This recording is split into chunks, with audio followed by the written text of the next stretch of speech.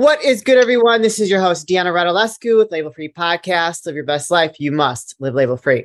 Super excited. We've got a very cool guest, very inspiring, strong, incredible woman joining us today. She was the first woman hired on as a U.S. Forest Service fire crew.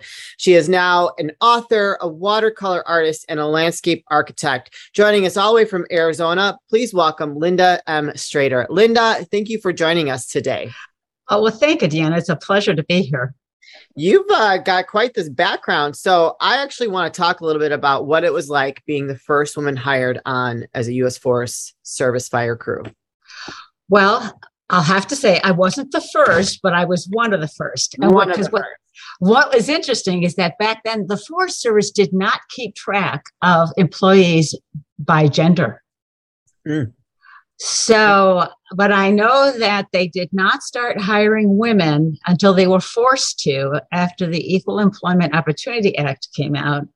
So they started hiring in 1975, and they were very resistant to it because there were no women working on fire crews for the Forest Service, and they didn't want them there. And I didn't know this. I stumbled on this job. I started out actually working in an office for the Forest Service as a fire timekeeper for a hotshot crew. Okay. And I liked the job, but I liked their job more. I just thought, wow, working outside and the excitement and all that. So I thought, that's what I want to do. So I applied for the job and got it. Thinking, oh, this is cool. I'm going to be a firefighter. Isn't this great? Yeah. And I get to my station and I'm getting this very cool welcome, by the men. Like, what are you doing here? And I'm thinking, what's the problem? I was only 20 and I couldn't figure out what their problem was. Well, I got an earful, I had realized, oh, they don't want me here. I was told that women belong barefoot, pregnant, and in the kitchen. I was told that I should quit and go home and find something else to do with my life. Wow. And the harder time they gave me, the more determined I was to keep that job. Sure. And then I did that for 7 years. And I worked for both the U.S. Forest Service and the Bureau of Land Management. I worked in Arizona, Alaska, Colorado. I loved my job. It was exciting. It was different. I loved the reaction that I would get when I would tell people what I did. It was really I bet. So did you eventually develop a camaraderie with all the men that you worked with? Some of them. I mean, every summer there were new people. Some would stay, some would go. And then I moved around a lot because that's just how that job is. You apply for a job and you get several offers and you pick the one where you want to go. When I wanted to go to Alaska, I picked the one in Alaska. So it varied, but inevitably there was one or two or more men that I had to prove that I deserved to be here just as much as you. Yeah. And it was tiring, but I just figured, well, this is just the way it is. But when I got to the point because that was my coworkers, and my coworkers, I just brush off, and I'd work twice as hard as some of the guys because I had to. Right. And I had to prove I can do it and work more than they did just to, prove I belong there. But then I started getting discriminated against. So I was actually told by a couple of supervisors, we won't hire you because you're a woman. And I'd say, well, wait a minute, you can't do that. And they just laugh at me. Yeah. So what are you going to do about it? Yeah. Wow. And so I did file an EEO complaint against one, but it was only the two of us in the room when he said it. Huh. So it went nowhere. Yeah. I couldn't prove it. It was his word against mine. So how do you feel, and we're going to get to like your books and stuff like that, but I think it's very interesting, your story, like listening to what you went through then, like how do you think that it is now? Do you think it's changed much, or you think it's probably still the same? It's actually worse. Yeah. It's actually worse. It's really interesting. I heard from a lot of women who work for the Forest Service. After my book came out, they come to my book signings and they'd tell me, wow, it's just amazing. It must have been so terrible back in the mid 70s doing what you were doing. And I said, well, I had my challenges, and I'd tell them and they'd say, well, you ought to hear what I'm going through. And they start telling me things and I'm, holy cow. I mean, I was discriminated against. I was harassed. Yeah. But I was never assaulted. And these women are being assaulted and raped and while at work. Yeah. And it's just absolutely appalling how it has not changed. It's gotten worse. I firmly believed that it was age. It was, my supervisors were in their 40s back in the 1970s. So they were old school. So certainly as things moved on and the older people retired, new younger men with a fresher attitude and more reasonable attitude would take their place. Not true.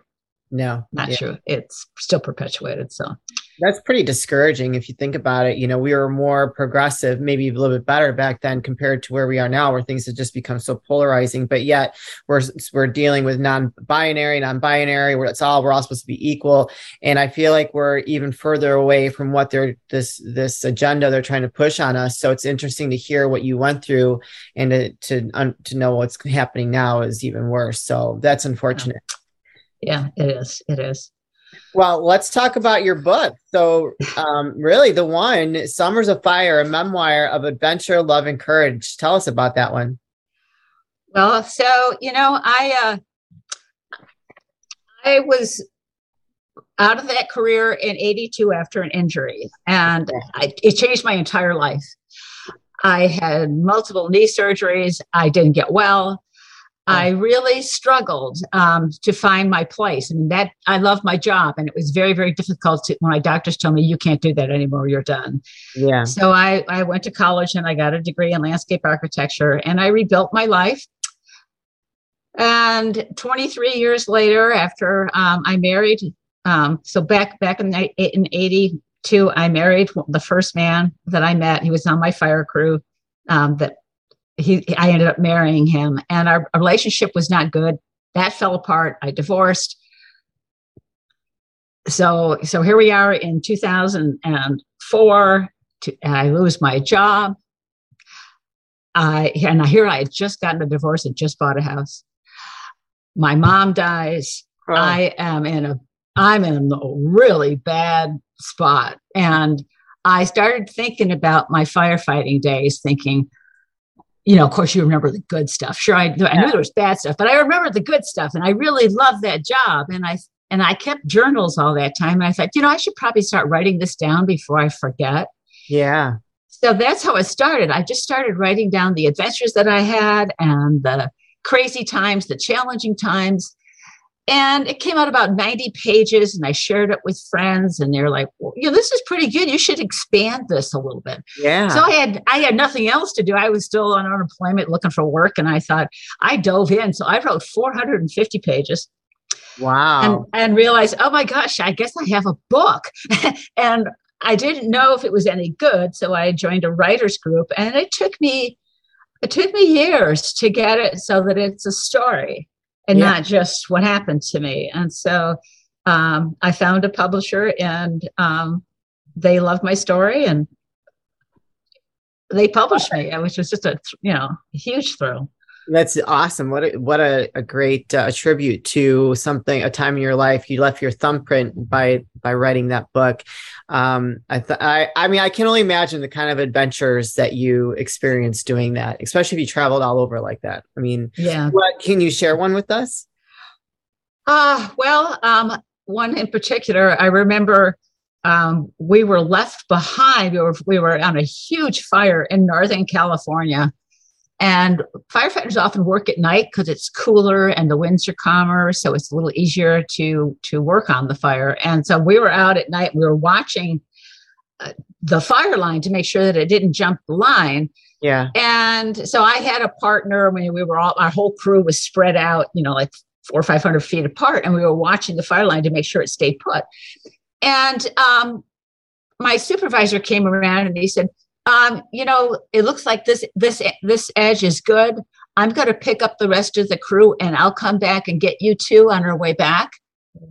And I said, well, yeah, okay, fine. So they never showed up. Oh my God. And so here we are out in the middle of nowhere. We're in the middle of the Klamath National Forest, in the middle of absolutely nowhere, with just a fire line that we had built as our path. And so my partner and I said, well, what do we do? Do we sit here? I mean, it had been over an hour and a half, and we thought something's not right. So we better go look for him. So we start just pick a direction, we start walking, and we bump into another fire crew, and they tell us, what are you doing here? We were getting ready to set a backfire here. So what a backfire is fighting fire with fire. And what I realized after he said that is that if we hadn't moved, we would have been trapped. Yeah. Wow. And toasted. We would have been toasted. And that was, and it was pretty unsettling because when I got back to camp, nobody noticed we were missing. And I'm just like, what is wrong with this picture? How did you not know we were gone? I know. That's a scary thought. Like, oh my gosh, if you guys hadn't said like, let's go. Yeah, we would have been burned up. I mean, we would have been trapped. We would have had fire on one side and fire behind us. And there was, and we're talking heavy timber. Oh Lord, man, he was watching out for you that day. That was. And I've had people ask me, so did you confront anybody? And I said, I brought it up once and they told me to shut up, and I never said another word. I just was like, okay, I'm done. Oh my goodness. And so now you've written a prequel to that first book, Summers of Fire, Uprooted, a New Life in the Arizona Sun. And actually that you just released last year, huh? Yeah, I did. So when I finished Summers of Fire, sent it off to my publisher, which was terrifying. It's like, I can't edit it anymore. It's yours. And so I was very restless. I missed writing. So I got out my journals and I started reading about how I ended up moving to Arizona, which was not my idea. My parents, we were from Syracuse, New York, and that's where I grew up. And my parents decided they were tired of the cold weather. They wanted to go live someplace warmer. They just packed us up and moved us to Prescott, Arizona. And I ended up moving in the middle of my senior year of high school. And I was a pretty unhappy camper. And I didn't want to live in Arizona. And I hated it here. Yeah. So as I was reading through my journals, I was realizing, this is kind of interesting because I really struggled to find, I thought I want out. And so as soon as I graduated from high school, I flew back to Syracuse and I was going to stay. But all my friends were going to college and I didn't have college plans. My parents didn't have the money. And I thought, well, if my friends are leaving, what's the point? I mean, I don't want to live here if my friends aren't here. Yeah, right. So I got back on the plane. I went back to Prescott and learned to love it. And I wanted to stay, but I couldn't find a job. And I was really, really frustrated. I wanted to work in something different, but I didn't know what that was. I knew I didn't want to be a waitress. I didn't want to be a sales clerk. I didn't want to answer phones. I just thought I want something different. And I ended up going to Tucson, bumped into somebody who knew someone else in the Forest Service, and they got me the job as a fire timekeeper for that hotshot crew. Yeah. And it changed my entire life. It was like I was open to the world of fire, something that I didn't know existed before then. Yeah. And I pursued that until I got the job. Of course, I ended up in the job that I wanted. So Uprooted is about that journey to find who I am, what I wanted. And there's also a lot about love and relationships because I was, 16, 17 years old when we first moved to Prescott. And I wanted to know what love was, and I didn't know. And of course, the old, is it love? Is it infatuation? Is it friendship? What is this? Sure. So there's a lot of that. At the same time, trying to figure out what do I want to do with my life? I know what I don't want to do, but what do I want to do? Yeah. And I just kept pushing until I found what I wanted to do. Did you always want to be an author? Never dreamed that would ever happen. Yeah. I never thought about it. All my writing was technical papers for college. I wrote a thesis when I was a graduate student. So that's why it took so long to write. Is I didn't know how to write creative nonfiction, and I taught myself how. And And I found that I'm at my best when I want to learn something. And I learned how to write. I learned how to market my book. I did my own promotion. And to me, that is the most satisfying thing, is when you figure it out for yourself. Yeah. And it can be done. Yeah, there's so many people that feel like, oh, I have to hire a publicist. Well, if you can afford it, go for it. But I couldn't. Yeah. And I thought, this is learnable. It's not like it's rocket science. You can figure it out, Yeah. Well, I can appreciate that, because I've had to I'm self-taught in a lot of different things myself. So where can people find you, connect with you, purchase your book? Can you drop all your links? Yeah, sure. So both books are on Amazon, both in all countries. It's also available on Barnes & Noble. I have a blog, which is Summers of Fire Book at blogspot.com. And I have photos from back in the day. I write articles on strong women and women in men's positions. And I also love to share my writing experiences and how I learned how to write better. So I have blog posts on, better dialogue, or how do you sell a memoir? How do you pitch a memoir? And then I also have an author page on Facebook.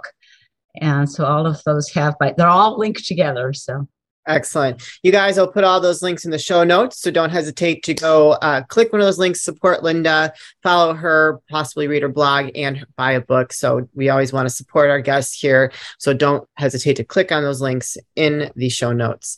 So I have a question for you. So anyone that's maybe wanting to become an author, but doesn't know where to start, where would you recommend someone to start if they're wanting to write a book? Just start writing. I'm a firm believer that if you just start getting it down, and you worry about the little nuances after you spill it out, because once you learn the craft, you're going to struggle with the creative side. When you don't know, you just pour out your heart and soul, and that can be edited. Yeah.